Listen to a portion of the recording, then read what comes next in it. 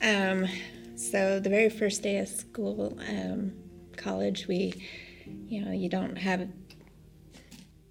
assigned seats, but yet you kind of sit in the general area. And when he first walked in, said hi, and it just felt like we had known each other. And he sat at the very back, and then each class he'd move up a table till one day I came to class and he was sitting in my chair.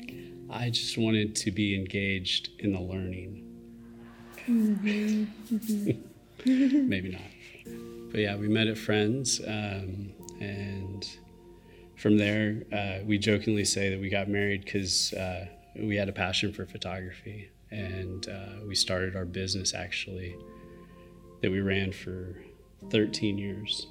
So the first season of your marriage, what was that like? We made it the first year, and we celebrated. we celebrated our first anniversary. I think it was hard. You were finishing a year of college. You were an only child. I grew up in a large family, so we had those differences. We had our own luggage from growing up that we didn't know how to talk about. So that was interesting. And, while I went to work during the day, you went to school, and then you worked kind of a night shift. So we really didn't see each other a whole lot. So yeah, it was interesting. The first 2 years were real rough. We worked a lot. Yeah. Worked in the same office, and there was parts of that. We worked well together. Yeah, we've always worked well together.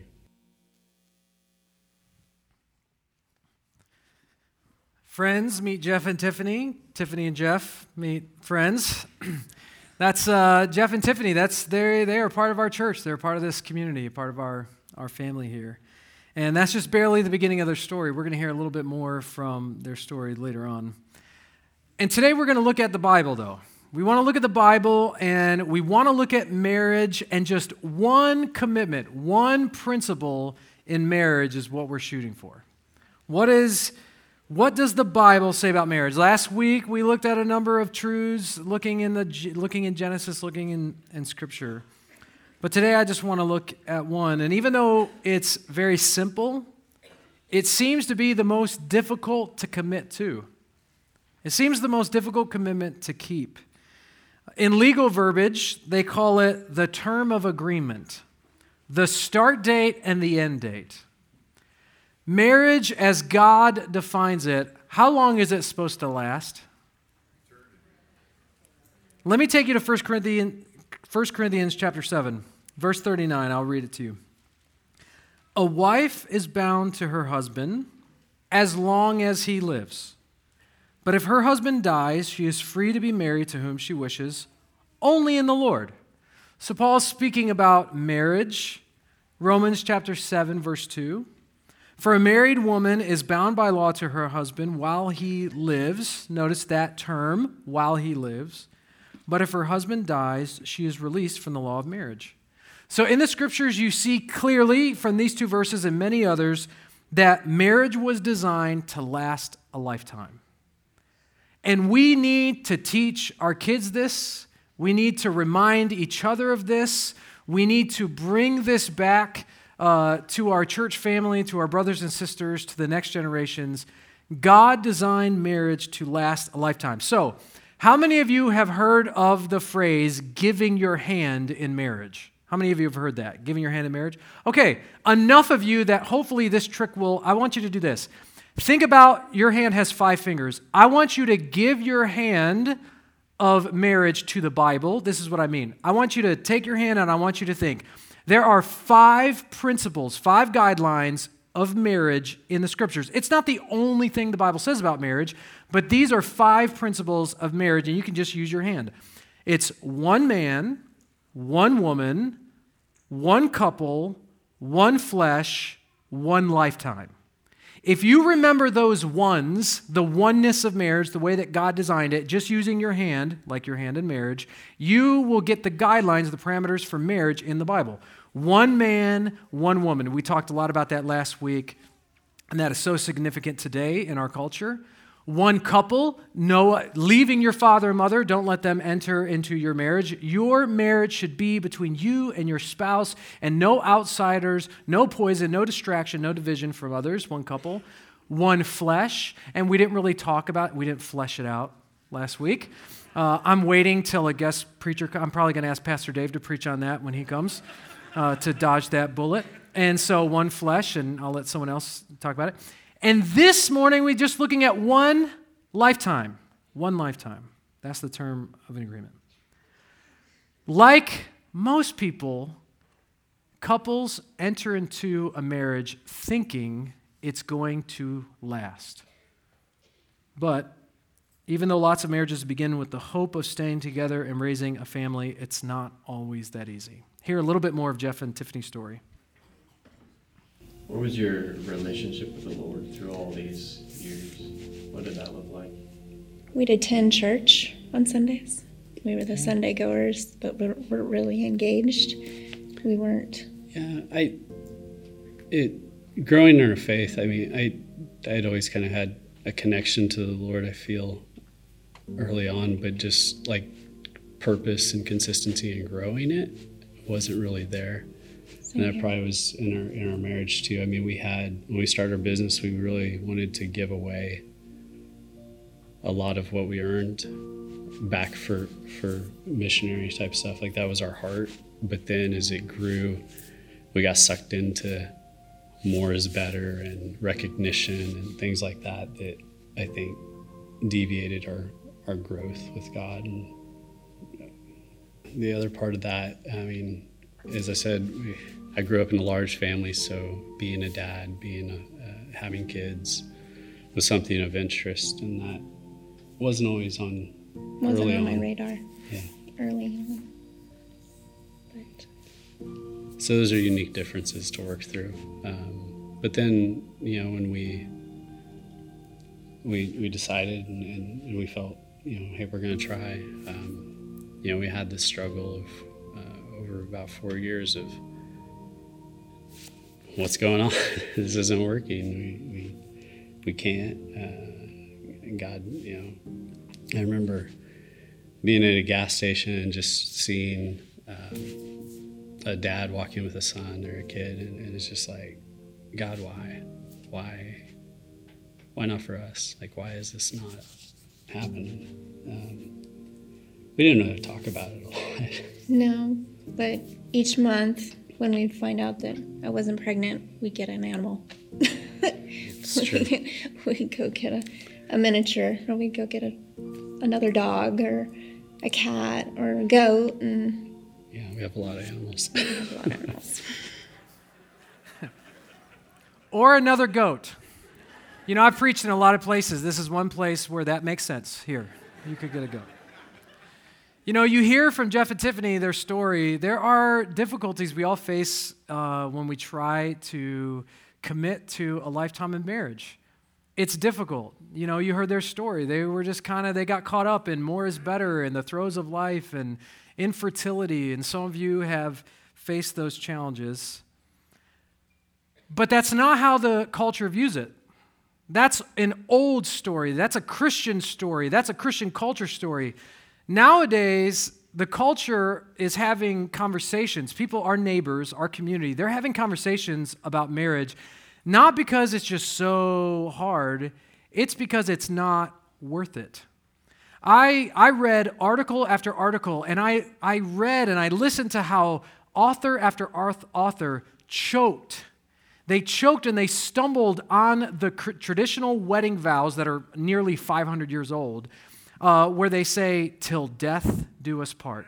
How many of you that have been married had that vow in your wedding? Could you raise your hands just so we could see? Till death do us part. There was a Archbishop of Canterbury, Thomas Cranmer, back in the 16th century. He wrote the Common Book of Prayer, and you can go look at it. It's still used in Protestant evangelical circles. And in that, he had the vows that we take kind of from, there was a edited version in 1662, but he wrote these wedding vows, or maybe he got it from someone else, we don't know, but those wedding vows have stayed with us for hundreds of years, and at the very end, it says, "Till death do us part." And do you know that Google searches right now, when they look at traditional wedding vows, one of the biggest questions that new couples have is, do I have to have till death do us part? What does till death do us part? Why do we say till death do us part? And it's because couples, young people, the next generations, they don't mind for sicker or in health. Sometimes I get sick too. They don't mind for richer or poorer. Most people think they're poor, even though we're really rich in this culture. They don't mind that. But when you get to as long as you both shall live, till death do us part, when you get to that point, you raise the level of commitment to marriage to a height where the common person, the average person out there says, I don't know if I'm willing to commit to that. And guess what? The same was true in Jesus' day 2,000 years ago. The questions that people are having right now about marriage, the chokehold of it, is the same now as it was 2,000 years ago, and I want to point you to that. We've been looking at the Sermon on the Mount. If you've been here for weeks, you've noticed we've been looking at the life of Jesus. And in Matthew chapter 5, verse 31, in the most famous sermon in all of the world, in Jesus' standard, out of my pocket, this is the commentary sermon that I have to give to thousands of people at one time. This is my preaching. He mentions marriage and divorce. He mentions this very issue. So you could turn with me to Matthew chapter 5, verse 31. This is in the Sermon on the Mount. Jesus is speaking, and he gets to this part in verse 31. He says, "It was also said, whoever divorces his wife, let him give her a certificate of divorce. But I say to you that everyone who divorces his wife except on the ground of sexual immorality makes her commit adultery. And whoever marries a divorced woman commits adultery." Jesus brings up a controversial topic. It's not just controversial today. And listen, my parents divorced when I was a young kid, and my sister's been divorced, and friends and family. I know that this is a very sensitive subject. Some of you have deep pain and trauma and hurts and issues in this realm. Jesus addresses this on purpose. They hurt too. The women of this day that were living through this hurt too. The woman at the well, the woman caught in adultery, those that have been divorced, those that have been remarried. The people that Jesus loved felt pain and deep emotions with this, just like we are today. And so I want to recognize that. I know this is very sensitive. And he begins this 2-verse portion of his sermon by addressing the law of marriage and the law of Moses in Deuteronomy 24, verses 1 through 4. Moses wrote down, you can read this in Deuteronomy 24, that if a husband found, and I'm quoting and we'll go back to it, some indecency in his wife, he couldn't send her away without writing her a certificate of divorce. But Jesus said, you guys have taken this too far. Not every certificate of divorce that you have given absolves you from a relationship of marriage. And so Jesus brings up this controversial topic, raises the bar, the level for marriage, and it gets brought up again in the same gospel in Matthew chapter 19. So we are in Matthew 5. Now we turn to Matthew 19. The religious leaders can't get over this topic. They're like, wait a minute, I want to ask you again. You said something about marriage. You said something about divorce. Wait, what do you mean divorce isn't as easy as we've made it? What do you mean divorce isn't that simple? And so they address this again in Matthew chapter 19, verse 3. And Pharisees came up to Jesus and tested him by asking, "Is it lawful to divorce one's wife for any cause?" Now, there were 2 schools of thought on divorce in Jesus' day. There was the school of Shammai and the school of Hillel. And they all divide over the interpretation of Deuteronomy chapter 24, verse 1. It'll come on the screen. Deuteronomy 24, verse 1. When a man takes a wife and marries her, if then she finds no favor in his eyes because he has found some indecency in her, and those 2 words, some indecency, it's 2 different Hebrew words. This is where the 2 schools of thought divide on. And he writes her a certificate of divorce. So Moses is saying if this happens and he writes, this man needs to send her away with a certificate. And this is what happened. There were some in the school of Shammai that would say, now listen, that word indecency refers only to adultery. This is speaking about adultery. Divorce should not happen. It wasn't part of God's plan. And the only reason why there should be a legal process of allowing this to happen is when there has been infidelity and one of the spouses has broken the covenant marriage and it's just it's severed at that point. That is the certificate of divorce. But there were others in the school of Hillel where they said not the word indecency. They didn't focus on that. They focused on the Hebrew word that we have some. They focused on that Hebrew word and said, hey, this could be any indecency. As a matter of fact, if a woman even burns her husband's food, he can give her a certificate of divorce. And that's real. You can go in the Mishnah. It's like this Hebrew commentary of how they practice things, of their way of practicing the law. And you could read in Gannett, I think it's chapter 9, verse 10, and you could read about the Jewish teacher saying, hey, you can get divorced for any reason, really. And there were others, part of Shammai, where they would say, no. If you look at Numbers chapter 5, verses 11 through, I think, 31, you read that the issue is adultery, that this idea of sexual immorality. And so there was this school of thought, and the question to Jesus is ultimately, hey, when are we allowed to get divorced? That's what they're really asking. When are we allowed to undo marriage, to redo marriage? When are we allowed to get out of this? And we have to be honest about this with one another. As a church, we need to teach the Scripture. We need to be honest and caring and loving. Should we judge those Pharisees quickly? Who in this room has not felt, that's old enough, has not felt the weight and the gravity of a lifetime commitment? How many couples have you talked to where they're like, a lifetime, forever, sticking together no matter what? That is a heavy lifetime. I know people in my life where I've actually had the thoughts before of, what did I do? And it is part of human nature to ask, this is a big commitment. Am I allowed to get out of it? So before we judge them, we need to at least be honest with ourselves and not be too pious and haughty that we think we wouldn't ask questions like this. They're asking a deep heart issue. At what point does this serious commitment, at what point can it end? Because it was serious, and marriage is rarely easy. It's never perfect. And anybody who's been married long enough can understand. And the truth is, anybody on the outside looking at a couple will never know the strife and the trials that a couple's going through. Some of you, how many of you have read in the news recently about the Gabby Petito case, where social media has just flooded? I mean, it's just all over. It's all over YouTube. It's on the home feeds. Even if you never look at that stuff, it pops up. And here's the issue in our culture.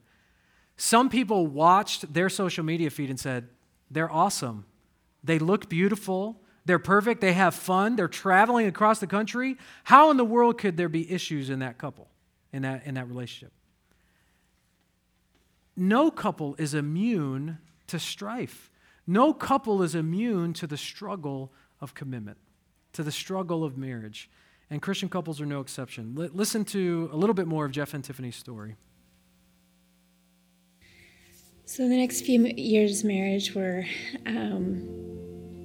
blissful, actually. I mean, we just having a child finally and settling in and just felt right, and just we started plugging in more with the church, and starting attending a small group, and just really going to Bible study, and everything on the outside looked really, really good.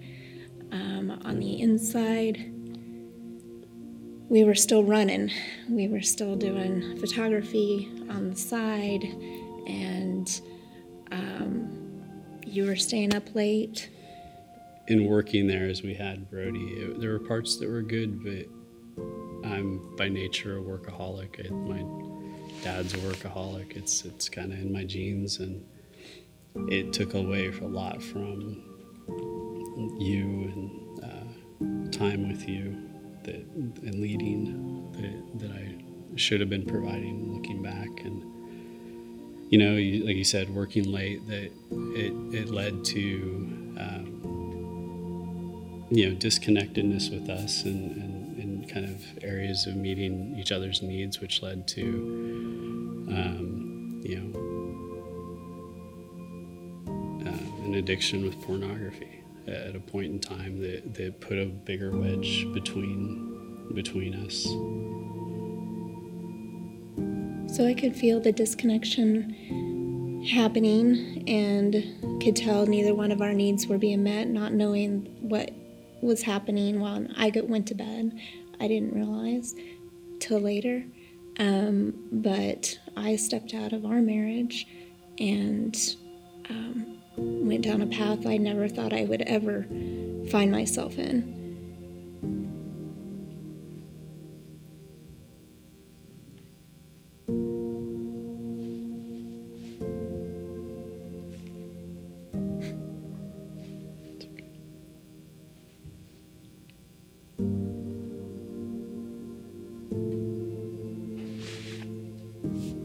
I mean, with finding out about the first affair, the first thing we did was come to the church, and we sought counsel. I didn't know where to go. I didn't know what to do. I remember driving away from the house after confronting you, and just, God, what do you say about this? And the first verse that came up as I was just looking for verses was the story of Jesus when he draws a line in the sand and asks, who is without sin to cast the first stone? And it was convicting of me that while this was horrible and this was not okay, I had a part in this too. It sounds easier than it was, because it wasn't easy, but that's what I felt. What are some things that led to the second? I think we found ourselves kind of back in a rut of working and trying to do weddings here and there and fill in. And we weren't addressing the problems. We And part of didn't. the problems were we weren't seeking God. And the other part was we weren't or Christian learning. counseling. Yeah, we weren't learning how to communicate and how to work through some of the early challenges or different challenges that we just never talked about Yeah. in our marriage.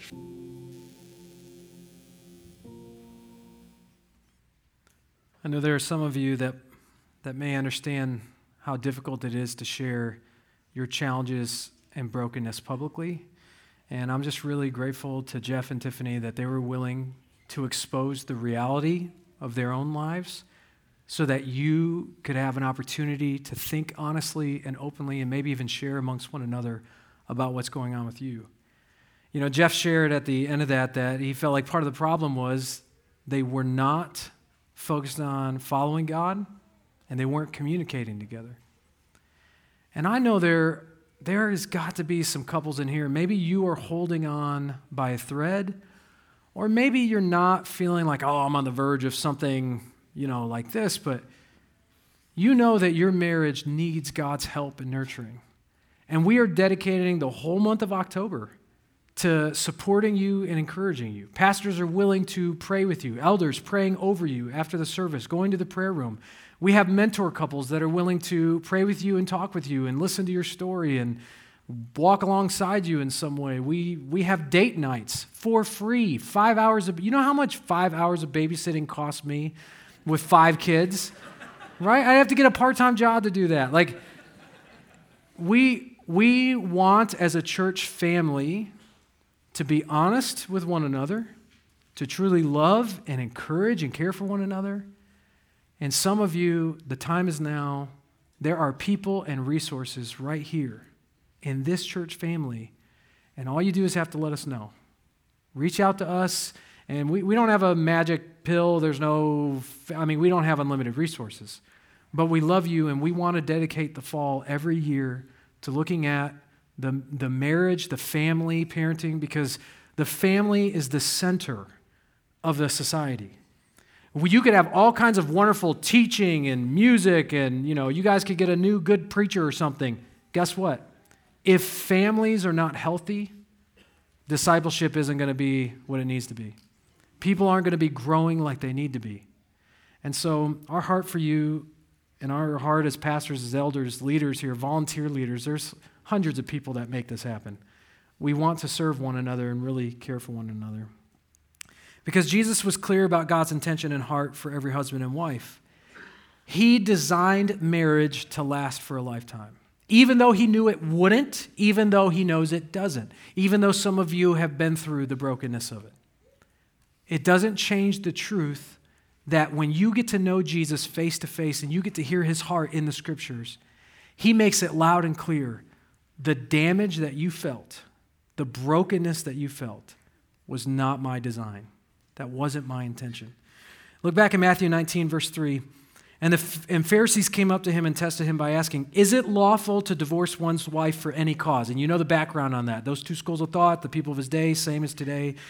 When is it okay? Verse 4, he answered, have you not read? He's talking to Bible scholars, Jewish Old Testament scholars. They have memorized portions of the Old Testament, and he asked them a basic question, not just to poke at their pride, but to get them to be honest. Haven't you read God's word already?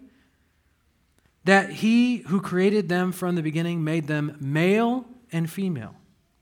And said, therefore, a man shall leave his father and mother, one man, one woman, one couple, leave your parents, and hold fast to his wife, and the two shall become one flesh, one flesh.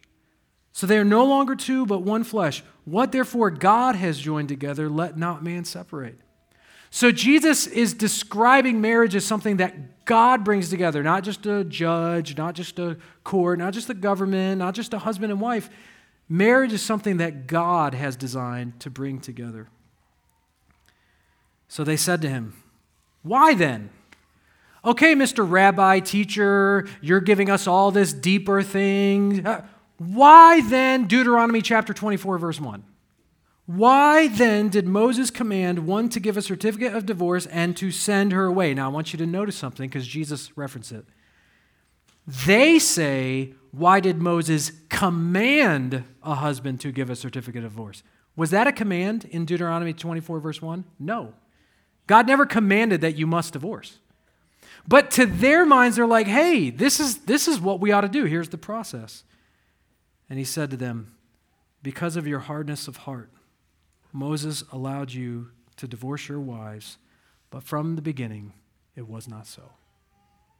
Bottom line, this is because of you, not God. This was something that man created, not God. God created marriage, man created divorce. That wasn't part of God's intention. And I know the Old Testament, Malachi, he talks about God hates divorce, but he doesn't hate the divorced. He doesn't hate you if you've been divorced. Divorce is not the unforgivable sin, as some people feel it is.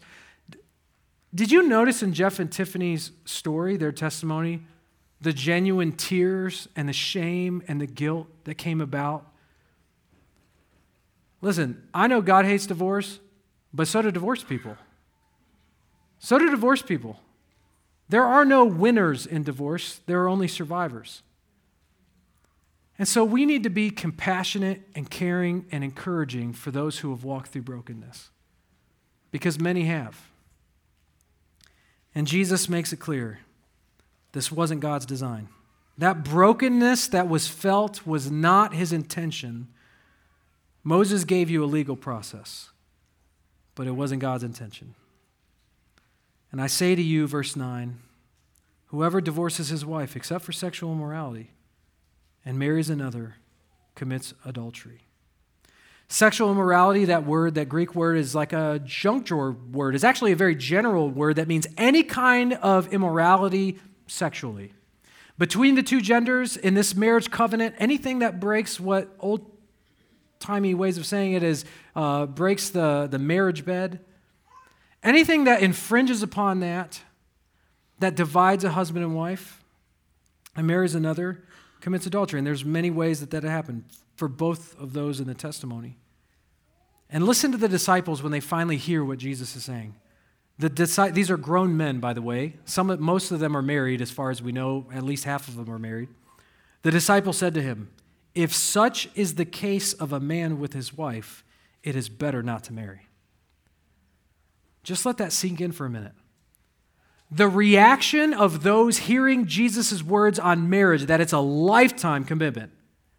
Hear Jesus, the rabbi, teach and say, "Jesus, if marriage is as serious and highly honored as the way you're saying it, I don't think any man or woman should get married. The way you view marriage, the kind of design that God had for a husband and wife, that is so significant and honorable and special. I don't know, we human beings can't keep it correctly. We can't do this the right way." And that was really Jesus' intent. Because marriage is a living example and a picture of the gospel. As a husband loves his wife, Jesus says, through Ephesians, Paul taught, just as Christ loved the church, husbands love your wives. Just as the church submits and loves Jesus, wives, submit to your husbands. Paul, John, Jesus gives these examples over and over again. Marriage ought to be highly honored. And we can't lose that in our culture. Even though we care for one another and we understand the brokenness, we shouldn't water down the significance of marriage. Marriage is so significant to God because it's a living example. Now, they act like, well, you should get married or you should get divorced if immorality has happened, and that's not what Jesus meant. You do not have to divorce if there's immorality, if there's brokenness, if there's strife between you to where you have broken your vows to one another. That wasn't God's intention either, that you would just divorce at every step, which is part of what his preaching is to them. You don't have to divorce your spouse if your spouse has been unfaithful.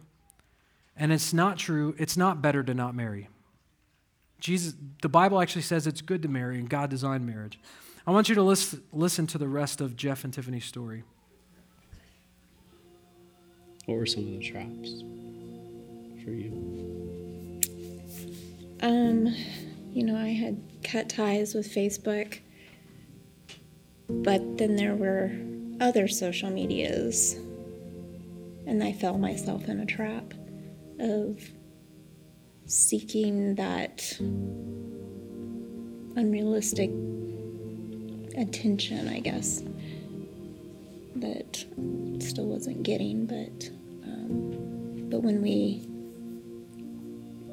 after that one, we really, in seeking counseling, and you had me move out for 40 days. Yeah. Yeah, that was. God really, I could really feel God moving in my heart, and just changing everything. Yeah. There was a time even before you were broken. I remember, and Kyle, you were there, sitting across at our kitchen table. Kyle and I on one side, you're on the other. And you're just saying, you don't love me, and there's no way, and you're going to have the house, and this and that, and just such a disconnect, so not who you are. And to see the transformation God has done in you when you surrendered and sought Him is truly amazing. I had wrapped myself in so many lies and webs that I didn't even believe what I was saying. I could tell it was not me, but it was like I was stuck in this lie of making whatever happen, which just led down a even darker path. until finally I was broken to the point that I was prostrate on the floor, on the ground, and just seeking God's help because I didn't know where else to turn. He was the only one I could turn to at that point because I had lost so many friends. I thought I was going to lose my marriage, my kids, everything. I had nothing. I didn't even know if my parents would take me in to live with them for that period of time, as they graciously did. But it was a time of, I remember, Kyle, you tell me that after about a week into it, you said something. I felt you were asking me how things were going, and I said, I feel broken. You go, yes, we're getting somewhere. And finally, that brokenness healed, and I feel like what we have now is stronger than ever. And when we do recognize those signs of when each other are needing each other, we seek out each other. And just the ways God spoke to us through songs, through friends, the church being the church. 2 Corinthians 5:17. Therefore, anyone who is in Christ is a new creation. Therefore, I will have you read it. We'll cut all this. So we had picked a verse together, 2 Corinthians 5:17. Therefore, if anyone is in Christ, the new creation has come. The old has gone, the new is here. And that felt very fitting about our story. The old is gone. Christ died on the cross, and that sin is completely washed away. And the new is here. Not saying there will be challenges, there are, but at the same time, we work together we seek God first. Yeah.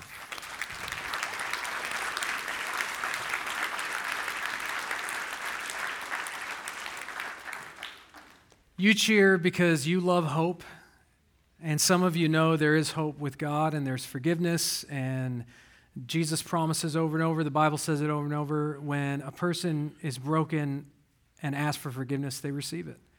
When a person asks for help, they receive it because of who God is and his heart for us. And so I wanted to leave you with some biblical advice, just the best biblical advice I've ever received, because not all of you are in the same season or place in life with your relationships. Some of you young people, because I still believe in miracles, hopefully you're going to write this down or you're going to remember this. I know that's a high dream of mine. But I want to leave you with an acronym. If you want to last a lifetime, just remember the word life in lifetime. Lifetime's too long. I can't do the TIME. Best biblical advice I ever heard on if you want your marriage to last a lifetime, what are some biblical principles? LIFE. L, laugh. Laugh together. In Proverbs 17, verse 22, the psalmist or the writer says, "A joyful heart is good medicine, but a crushed spirit dries up the bones." He gives a contrast. There's contrast in Hebrew poetry, and especially in the Psalms and the Proverbs. You know what happens when you feel crushed in spirit and you can't make it, and life is hard and it's really difficult, and some of us go through difficult things, really difficult things. You need joy, you need laughter. And it's more than just silly jokes. You need to be able to laugh together like you look at each other and you're glad you're with one another and you can smile being together. So you need to laugh together. You also need to invest. Invest your money, invest your resources, invest your time in date nights, study and serve one another. You have to invest yourself to really love and serve your spouse. It takes a huge investment. It's a lifetime commitment, and you need to invest. F, you need to forgive. There probably is no larger topic in the Bible when it comes to marriage than forgiveness. You have to learn to forgive one another. Forgive each other as I have forgiven you, Jesus said. As Jesus has forgiven you, forgive one another. Love one another. Be willing to forgive. That's so essential. And E is encourage. Marriages need encouragement. People need encouragement. What is the second greatest commandment in the Bible? To love your neighbor as yourself. Who is a closer neighbor than your spouse? Who's closer to you than your spouse? Love them. Love them as yourself. Love them like Christ loved you. And that includes encouraging one another, spurring one another on to love and good deeds, to love God, to feel his love, and to do what God has called you to do. Really encourage one another. But since I'm just a baby, I've only been married about 14 years, I don't know much. I want you to hear from Jeff and Tiffany. We asked them, what advice would you give a couple knowing they're going to hear part of your story today? What would you tell them? This is the last video. This is the ending, and then we'll sing a song together. When I talk to couples, or I think about couples or our situation, I think what changed for us was when I stopped looking at you, and it's not a bad thing, but just as my wife. I mean, I'm not saying just as my wife, but you're my sister in Christ, and You're my brother in Christ. and you are a sinner, and I am a sinner, and we're broken. And I think when you bring that humility into your marriage, you can have honest conversations. And that's the hope, for small groups, is that you can get to that point where you can have honest conversations and that you can know that you're not going to be shunned and shamed. I mean, we're sharing this testimony knowing that some people in our church know this story, some people don't. But this is God's story and what he's done and the good he's done. And that needs to be told.